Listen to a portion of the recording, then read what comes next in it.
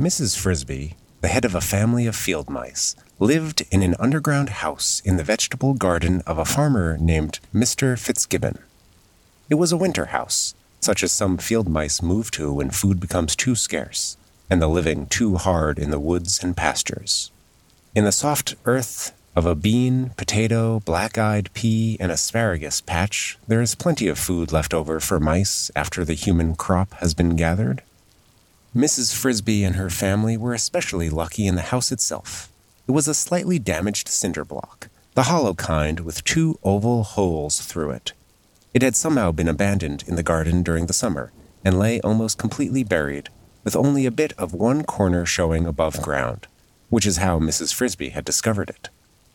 It lay on its side in such a way that the solid parts of the block formed a roof and a floor, both waterproof, and the hollows made 2 spacious rooms, lined with bits of leaves, grass, cloth, cotton fluff, feathers, and other soft things Mrs. Frisby and her children had collected.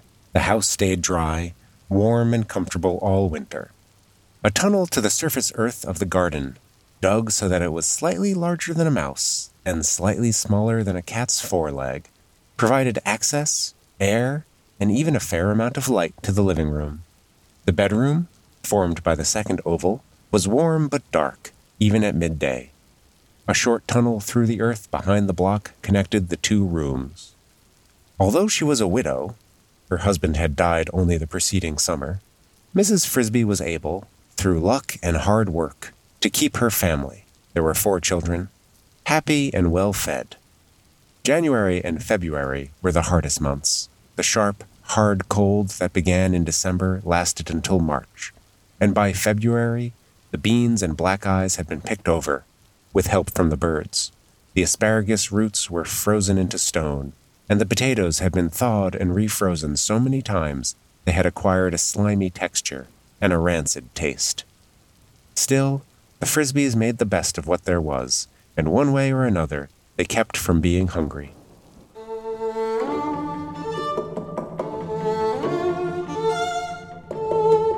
This is Dark and Stormy Nights, the podcast where we read the first page, and only the first page, of every novel ever written. I'm your host, Vin LeBate. And I'm your other host, Ben Blattberg. And tonight we're talking about the first page of Mrs. Frisby and the Rats of NIMH by Robert C. O'Brien, published in 1971. And our guest tonight is Kacey Smith. Kacey, welcome back. Hi, thanks for having me. So this is a work that's been around for a while in a couple different media. How familiar are we all with it? I'm very familiar with the film. I knew it was based on a book. Again, this is one of those books that I haven't read. And I had to check when you sent me the cover. I was like, wasn't it Mrs. Frisby? I could have sworn it was Frisby. Is this one of those Berenstain Bears thing where like my whole childhood was a lie?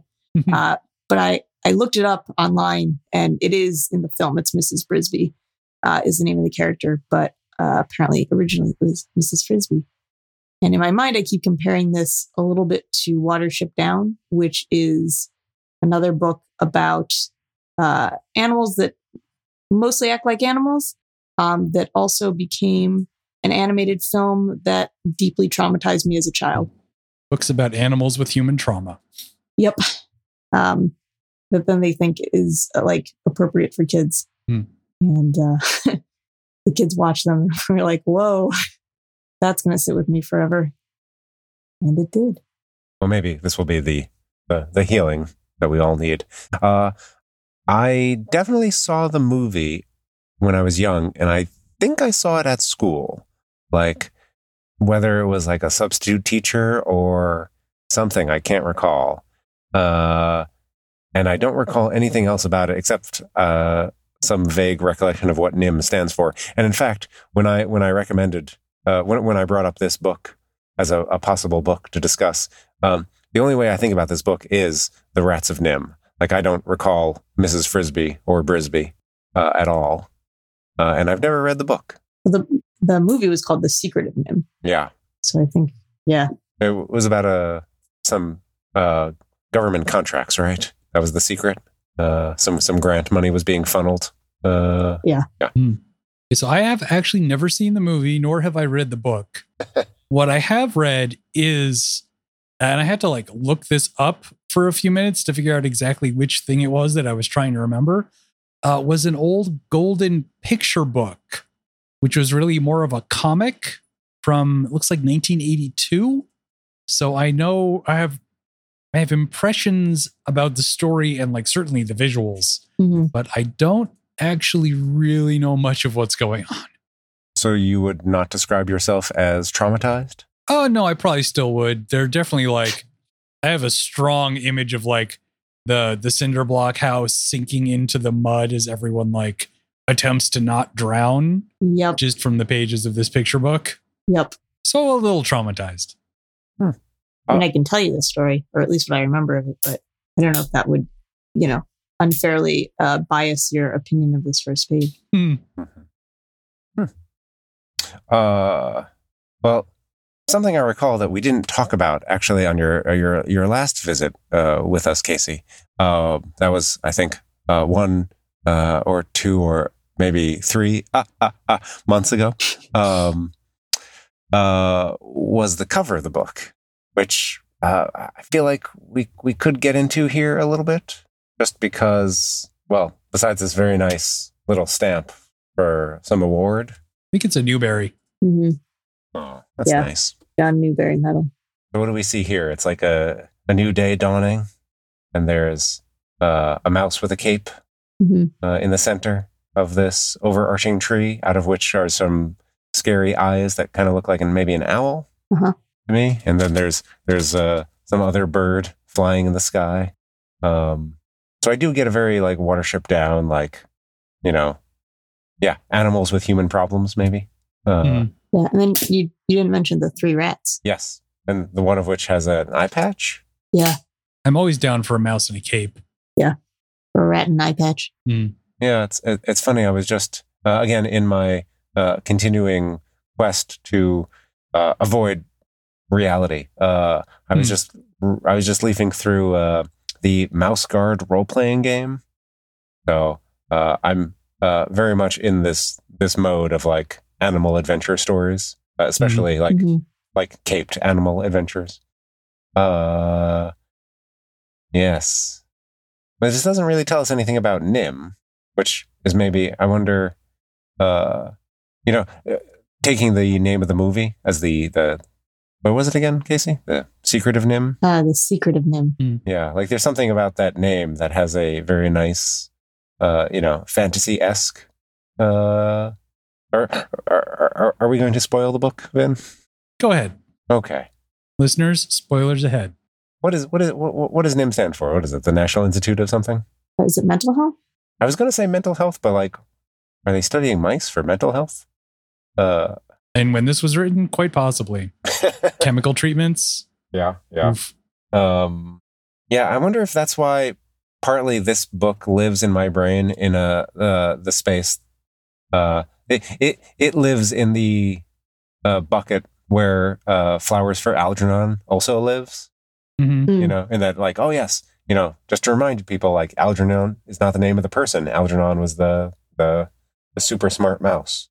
It's the National Institute of Mental Health. The internet says this is the lead federal agency for research on mental disorders. So, yeah. I don't recall that anything that happened to the rats was, well, at least we don't know, because really we only get it from the point of view of the rats. They don't know why things were done to them, but it did make them smarter. So.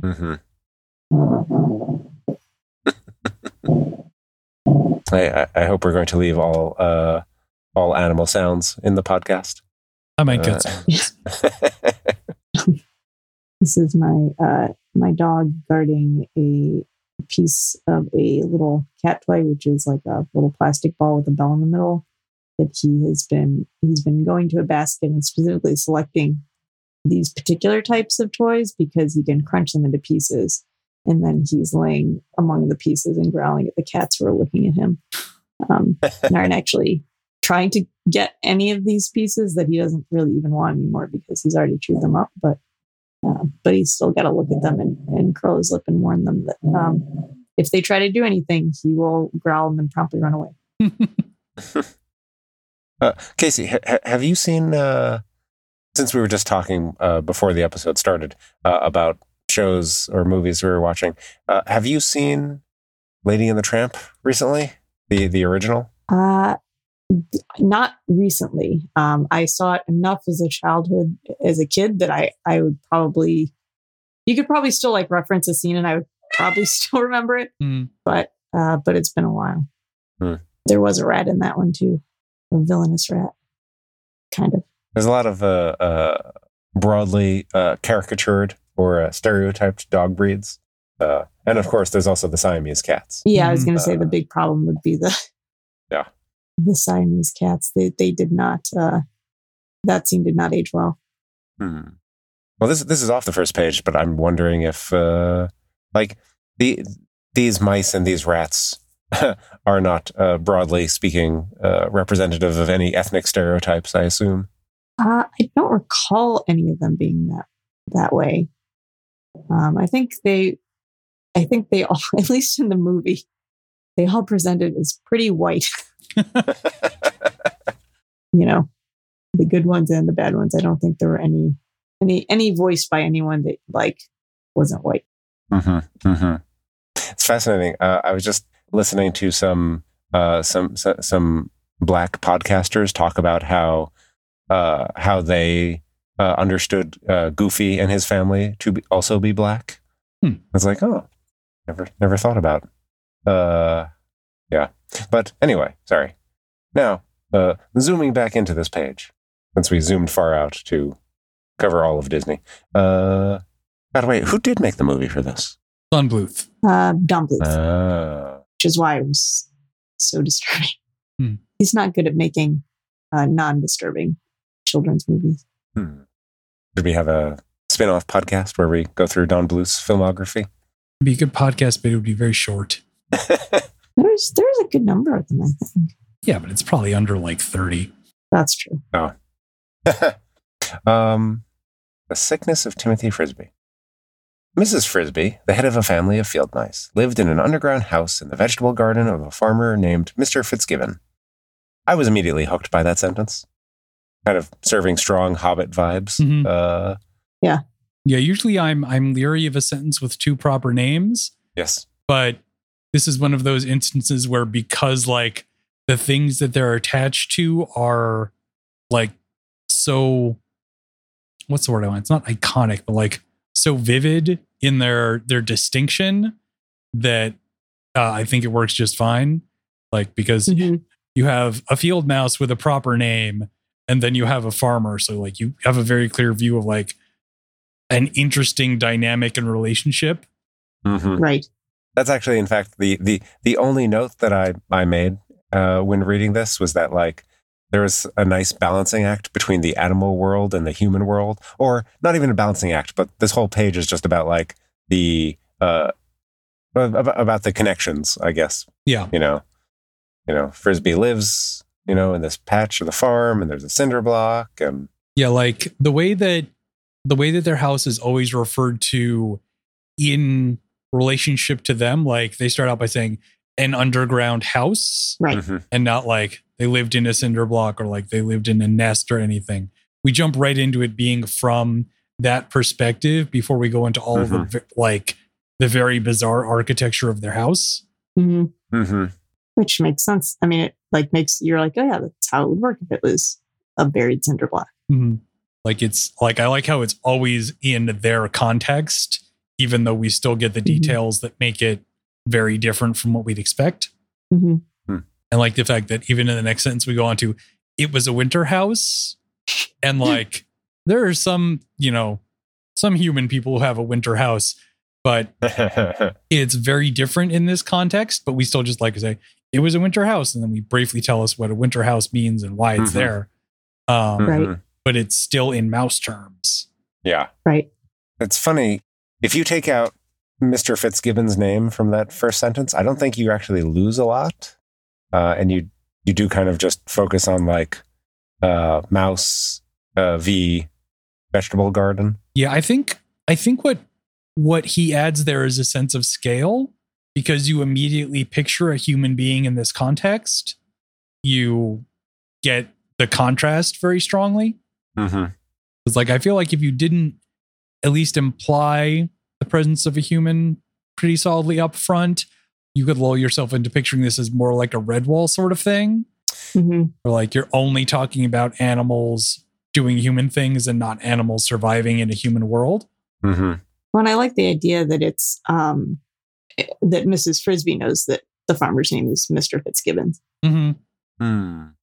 Yeah, that is always a question of these sorts of texts, like Watership Down, Mm-hmm. where like there is some understanding of humans, but like, you know, they don't understand, say, cigarettes. Mm. Yeah. I feel like Yeah. mostly the understanding is how much they suck Yes. and like how difficult they make their lives.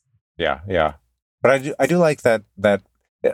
What I particularly like about this first sentence, with Fitzgibbon or not, is that the little, like, we get a name, we get, you know, we get a phrase describing who that name belongs to. And again, that like Mrs. Frisby, like if you didn't have the head of a family of field mice, you'd get Mrs. Frisby lived in an underground house, which is much harder, I think, to understand. But as soon as you get Mrs. Frisby, the head of a family of field mice, lived in an underground house. And it has that nice trick of like, the description is small enough so that like, if you just had the description, the head of a family of field mice lived in an underground house, Mm-hmm. like that it would be a perfectly fine sentence. Like we're still talking about the subject of the sentence. Mm-hmm. We're still keeping that focus. I'm kind of thinking too, this was written in the 1970s, and it took me, I guess I remembered this aspect of it because it's a big component of her character, but I didn't really think about the, fact she was widowed until they kind of tell you on the third, and it's like the third paragraph down. Mm-hmm. But the fact that she is named Mrs. Frisby and she's the head of the family, I wonder if in 1970s you would just read that and be like, oh, okay, she's a widow, or like the husband's not around. Yeah. To stick with that third paragraph, how did you all find reading that? It's a leading question, I think. Although she was a widow paragraph. Yes.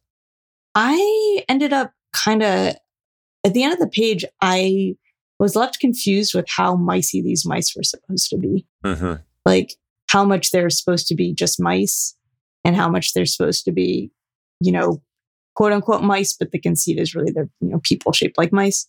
Because like you have this very mousy dwelling, like, a little nest that's built with like fur and leaves and things that real mice can gather. And the structure of their house is built in a way that, you can imagine a real mouse kind of making a home in that manner. And I love the description of the tunnel that's slightly larger than a mouse and slightly smaller than a cat's foreleg, because it's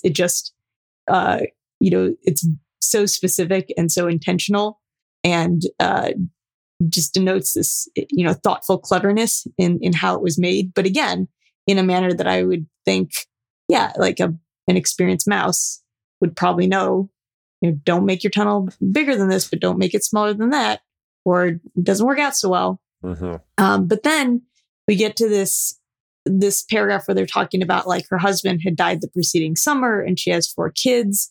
And I'm starting to think, wait a minute, how long do mice actually live? Well, that's fair. And like, don't all of their children like grow up in like 3 months? So if her husband died last summer, but she still has 4 kids that are kids, like, how did that work? And that kind of took me out of it. Like, I kind of lost the thread of like, where's the line here for how much mice and how much people they are? Mm-hmm.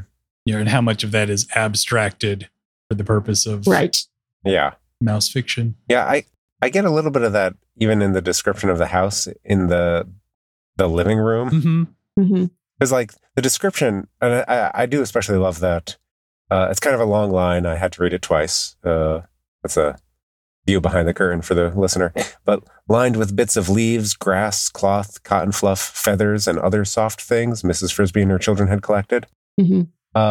There is a children's book called The Best Nest by P.D. Eastman, where two birds try to find a new nest, a new place to nest. Mm-hmm. And when they find a place, they go out and they collect all sorts of things, and just very much like that list. Like it has it has the sense for me of being both like both very realistic, Mm-hmm. for a mouse to collect all these things, or in that book for birds to collect those things, but also kind of like to have an incantatory quality as a list of just like you could go on forever collecting soft things. Like, tell me about all these soft things. But yes, I like that. Once we get to the living room, I'm just like, what is in a mouse's living room? Like a mouse's bedroom, I can picture. Mm-hmm. Especially like in winter. You're all huddled together. Best to keep the kids with you, even if they are adults. Mm-hmm. Yeah, and like from the picture book that I read, at least in there, and I don't know how much I don't know whether it's more based off the film or the book or how close those are. They do definitely have furniture Mm-hmm. and like Mm-hmm. books and mail. Yeah, I'm guessing it's probably based. Well, I don't. In the film, their house it is a cinder block, but it's definitely like a people house. Like it's their furniture is made out of like thimbles and buttons and things, but it's clearly furniture, and like all the kids have clothes, and they just look like little tiny people clothes. I don't even know that they attempted to make it seem like they were made out of something else. So in the movie, and it sounds like in the picture book, there's a lot less of a question. Like they're not that much mice. Like they're mice, but Mm-hmm. they're mice with clothes and furniture, and like, yeah, this one can have, 3 kids of 3 different ages, even though like that's not how mice work. Like, whatever, because these guys are sitting around with books and Right. hair ties and stuff. That would be great if it was like, this is how mice work. Like, the father was eaten by a cat, but like there's no incest taboo with mice. So Right. they're, at 3 months, they're all adults and having children of their own. Right. Yeah, that would be a much different children's book. I don't know. I'll just come out and say, I like the first 2 paragraphs. I was really into, like the description of the house. It did have again, like kind of a lyrical, somewhat fairy tale quality to me, like, this is a story back when dogs could talk, or, other traditional, fairy tale openings. That third paragraph though, between the parenthetical, her husband had died only the preceding summer, and the dash delimited, there were 4 children. Between that and then like this description of like the winter, which again, like there are parts that I kind of liked, but again, like we have another parenthetical, like with help from the birds. Mm-hmm. There was something that felt very not linear, I guess I want to say, about this paragraph. Like it didn't feel like we were progressing in the description.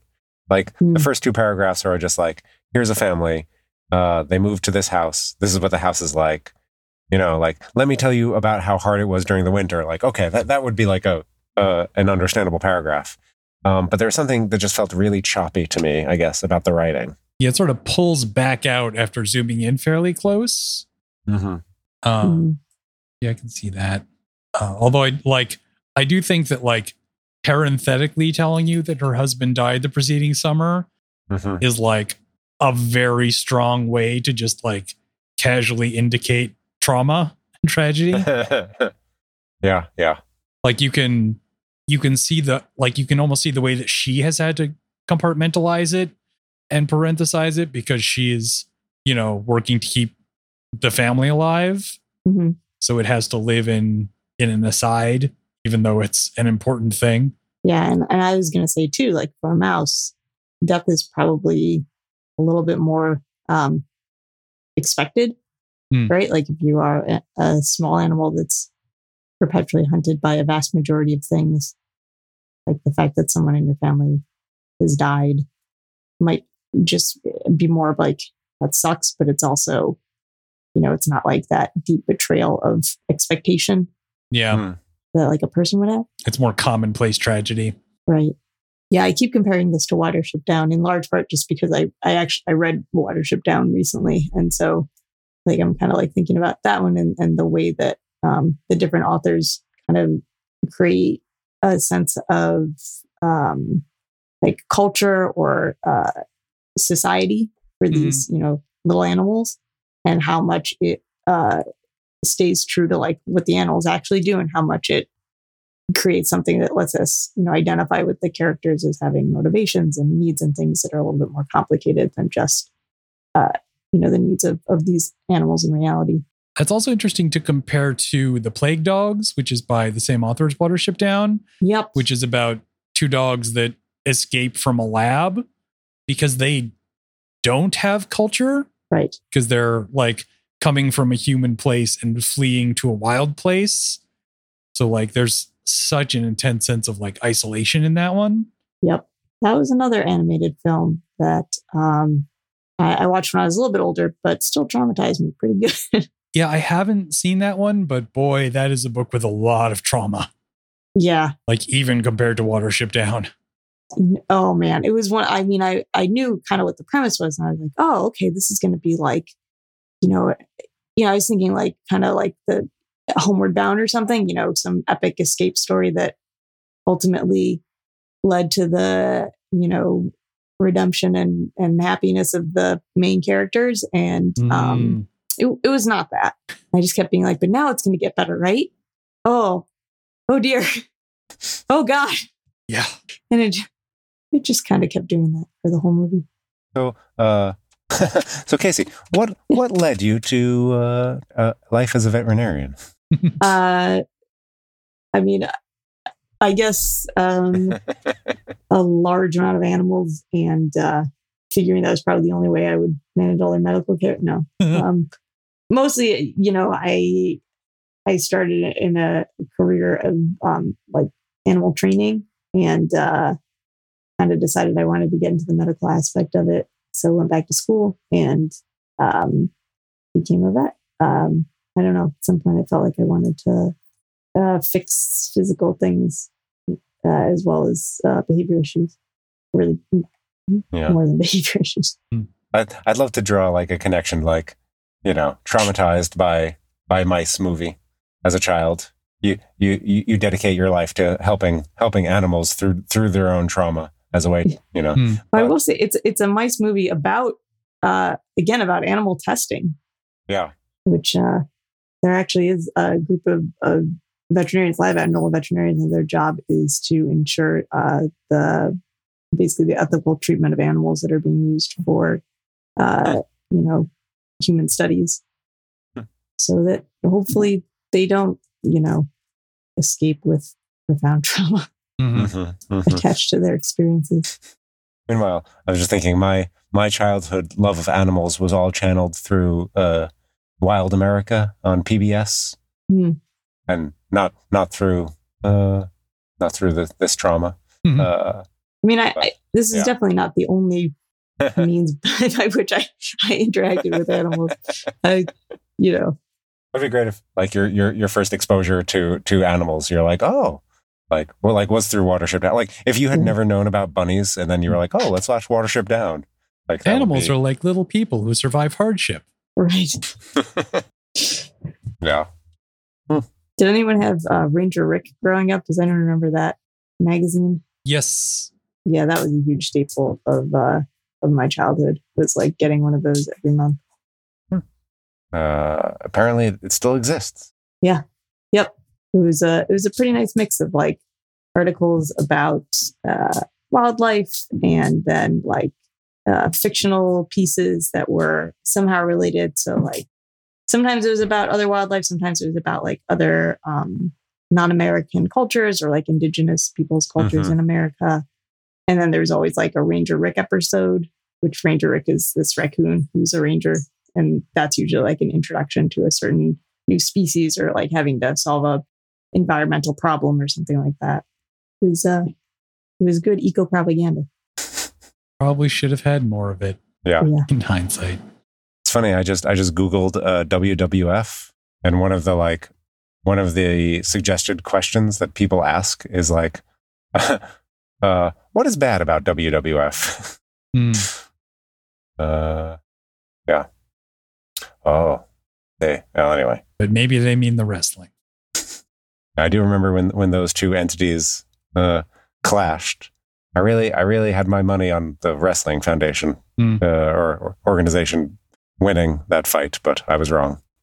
I guess they don't have the bear power. Is there a WWF has WWFD? So back to the page. It might just be me, but I really do like the that last description of the way that all the foods become terrible. Mm-hmm. The beans and the black eyes are picked over with help from the birds. The asparagus roots were frozen into stone, and the potatoes had been thawed and refrozen so many times they had acquired a slimy texture and rancid taste. Like, if you've ever had potatoes go bad, that is like potatoes are interesting because they last for a long time, but then when they finally do go bad, they go bad in the most horrifying way possible. And like that is very visceral to me. That slimy texture. Mm-hmm. Mm-hmm. Like having to eat it because there's nothing else but like having to eat it. Yeah, there's something about the last line on this page that the Frisbees made the best of what there was, and one way or another they kept from being hungry.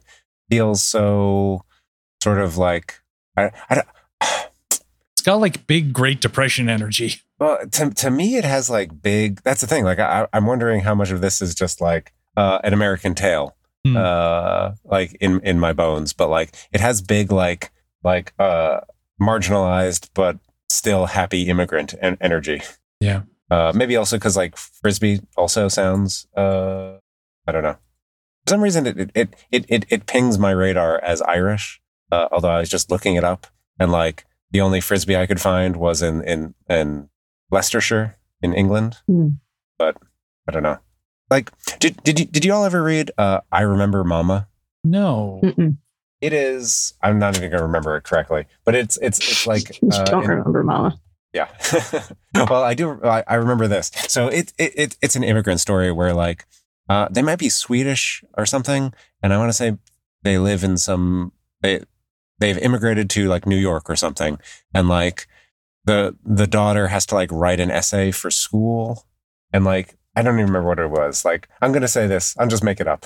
I'll just pitch this version where like she has to write an essay on a hero, and so like her mom is like, oh, you should write about like this person or this person, and like eventually she writes her essay on her mom. Like I remember Mama. Like she always put food on the table and made us smile or something. Mm-hmm. So like again, like that's kind of that's the vibe I get from this last line. Mm. So Robert O'Brien was born in 1918. So he did like come up in like the 20s and 30s and 40s. Mm-hmm. And his given name is Robert Leslie Carroll Conley. I guess he was Irish Catholic. And Wikipedia does say he comes from a wealthy family, but it sounds like just given the timing, he probably had a good window on a lot of hardship. Mm. According to Wikipedia, at some point, he then went through a period that he referred to as his breakdown before going back to his family in disgrace. Oh, haven't we all? I mean, wouldn't it be great if your breakdown was just one period? Yeah, it also says he was unfit for conscription during World War II due to physical and mental ailments. So, sounds like he has possibly some experience both with hardship and with National Institute of Mental Health in particular. Yeah. Yeah, I guess, I always kind of wondered, like, is this something that he'd read about or, like, walked by the building and was like, oh, I'm inspired by that to assume that they would do terrible experiments on rodents in there. But maybe this is a more personal story. Apparently, the work was inspired by the research of John B. Calhoun on mouse and rat population dynamics at the National Institute of Mental Health Ooh, from the 40s to the 60s. okay. But yeah, all that is to say that it does seem like there might be an element of what in modern criticism might be referred to as poverty porn going on. Yeah. I'm definitely, there's something about the like hard Scrabble, but we won't tell you how hard, kind of, or even we'll tell you how hard, but also remind you. I mean, maybe it's also just that this is pitched towards a younger audience. Like, I will sometimes, while watching TV or movies with my 4-year-old, at certain points, I'll just will remind him that like the story will have a happy ending. Yeah. Is this in movies that she's already seen before or new ones? Both, but yes, there's definitely fun parts when like it is funny. I was talking to a friend about how children's taste buds change so much, and also like their mental wiring changes so much day to day as they grow, that like something they might love one day is just like not something they're interested in anymore. But it does still kind of surprise me that like we'll be watching a movie that we've watched 100 times before, and suddenly a part that has never bothered him before will suddenly require us to pause and like walk away from the TV. You know, it's like, but you know how this you know how the story ends. Like the cars are all happy at the end, except for the bad car, and like right. Like, why is that okay? But you know, that's another conversation. Right. Yeah, I'm sorry, I don't want to be a downer about this page. I love I was totally into it for the 2/3 that we had, and then that third paragraph just kind of slowed me to a crawl. Yeah, and that last line I think also has like a sort like feels like sentimentalism in the literary sense of like very idealistic about the nobility of the struggles of the family. Right. Like, yeah. They always make it work somehow. Yeah. And we also get that from the title of this chapter, which is The Sickness of Timothy Frisby, which obviously has big, tiny Tim energy going on. Yeah. I mean, I kind of wonder if part of why they're setting it up is like things were tough, but they were doing okay, is that things are about to not be okay anymore. And we need a little bit of a contrast. Yeah. Yeah. I mean, this is one of those things where like coming into this book, which is, you know, beloved of children and an award winner. It seems kind of silly to suggest some editorial changes. But when has that ever stopped us? No, yeah. But yeah, I guess this is just my, and I'll say like, as most advice, this is advice that I'm really trying to give to myself. But when you hit the sentence that says January and February were the hardest months, and then we back up, the sharp hard cold that began in December lasted until March. Yeah, I got turned around on that sentence a couple of times. Right. And by February, the beans, you know, et cetera. And then we get into the list of so like, you can just say, like, you could start with the big picture, right? You could say, the sharp, hard cold that began in December lasted until March.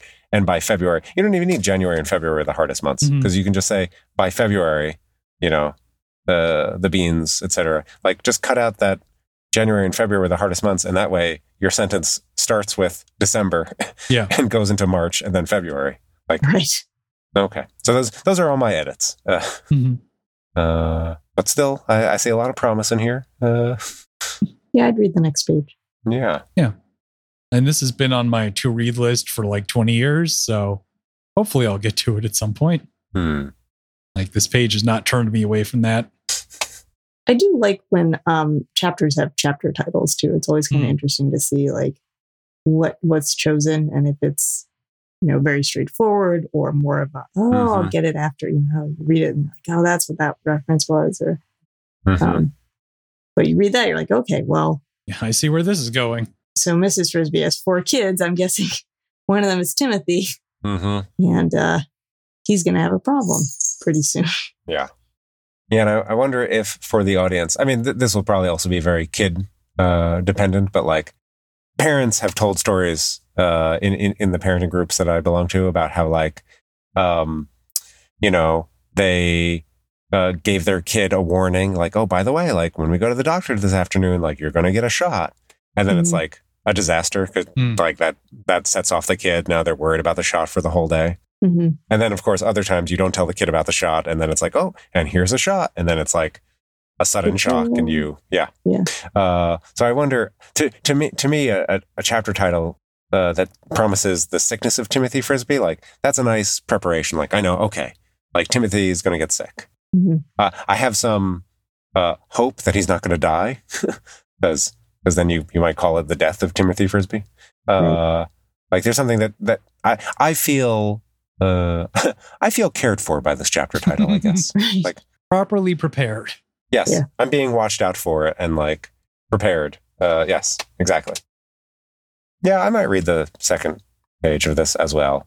Although I wonder if this would just like thinking about animals trying to live among human ecosystem would just make me want to read Watership Down instead, which is like a book that I have read several times and enjoy every time. And yeah, I think you guys should definitely do that one on here because it's got a really good first page. And the other thing I just sort of want to know, which bothers me now more than it did as a kid, is that Mrs. Frisby's husband has a first name, but she never does.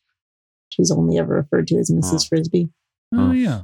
It doesn't tell you her husband's first name in that page, but I know what it is. It does actually tell you on, I believe, the first page of the picture book, which I can see on this website that I found. It's Jonathan. Yep, it's Jonathan. And I mean, Timothy obviously has a name. And I think all of her kids have first names, but Mrs. Frisby never gets first name. Now, here's an edit that I'm much less sure of, but what if we just never mention the husband? What if it's just Mrs. Frisby's the head of the family, here's her kids, and we just never talk about the dad? You can't do that. Unless you just have to completely rewrite the story. Yeah. And on the one hand, like, if I'm starting from scratch, that's a pretty good take.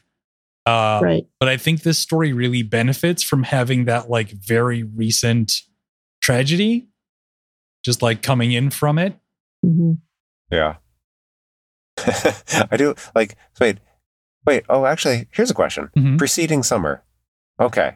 So just 6 months or less, let's say. That's when he died. Right. If this is winter and he died. Yeah, okay. Here I was thinking like a whole year for a mouse. That's move on. Yeah. That's like geriatric now. That's like, yeah. That's, what is that, like 25% of your life? If that? Yeah, more than that. Yeah.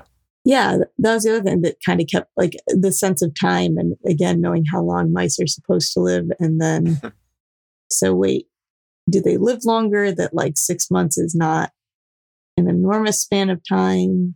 This can't be like metaphorical winter and summer or like, mice seasons, because we're actually talking about specific months that are measured in, human days and windows of time. So how is this working exactly? I will say, so I took a writing class, who knows, a year ago. And one of my for one of the week's assignments, I turned in a story about a murder in a rabbit warren. But otherwise just played it straight as rabbits, as straight as I could. Yeah. And it's real annoying to try to be like, oh, well, I want to tell this story, but I also have to like respect their like biology and like, what do I know? And then I'm just like, again, I have the benefit of Wikipedia. So I'm just like reading articles about bunny behavior, as observed in the wild.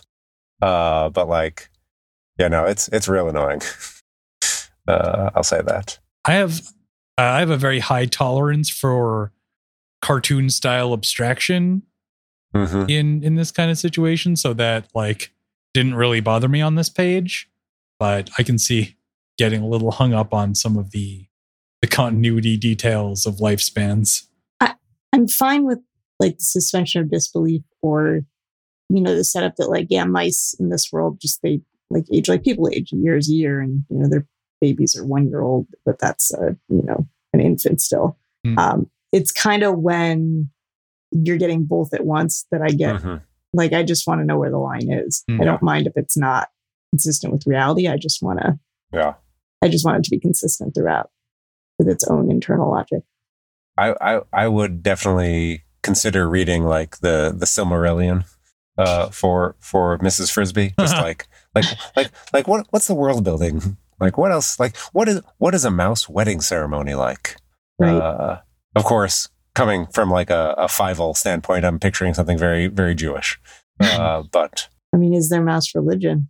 I mean, you can probably still find that paper from the National Institute of Mental Health. But that would be more research than we do for this. On that note, I think we are running up against time. Kacey, where can folks find you? I don't have much of a social media presence, but I am on another podcast that I record with Vin called The Chimera, which is an actual play podcast. You can definitely find me over there, or at least my voice and a little blurb that says, can't really be found anywhere but here. That's about it. Yeah.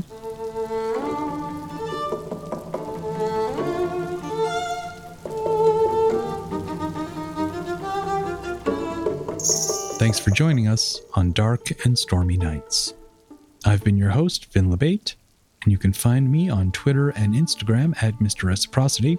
You can find the games that I write at mrreciprocity.itch.io, and you can find my other podcast, The Chimera, at thechimera.space, or on Twitter at ChimeraPod, or on your podcast app of choice.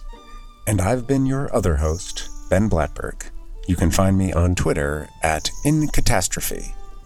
For show updates, follow Dark Knights Reads on Twitter or visit darkknightsreads.com, and we'll meet you back here next week, weather permitting.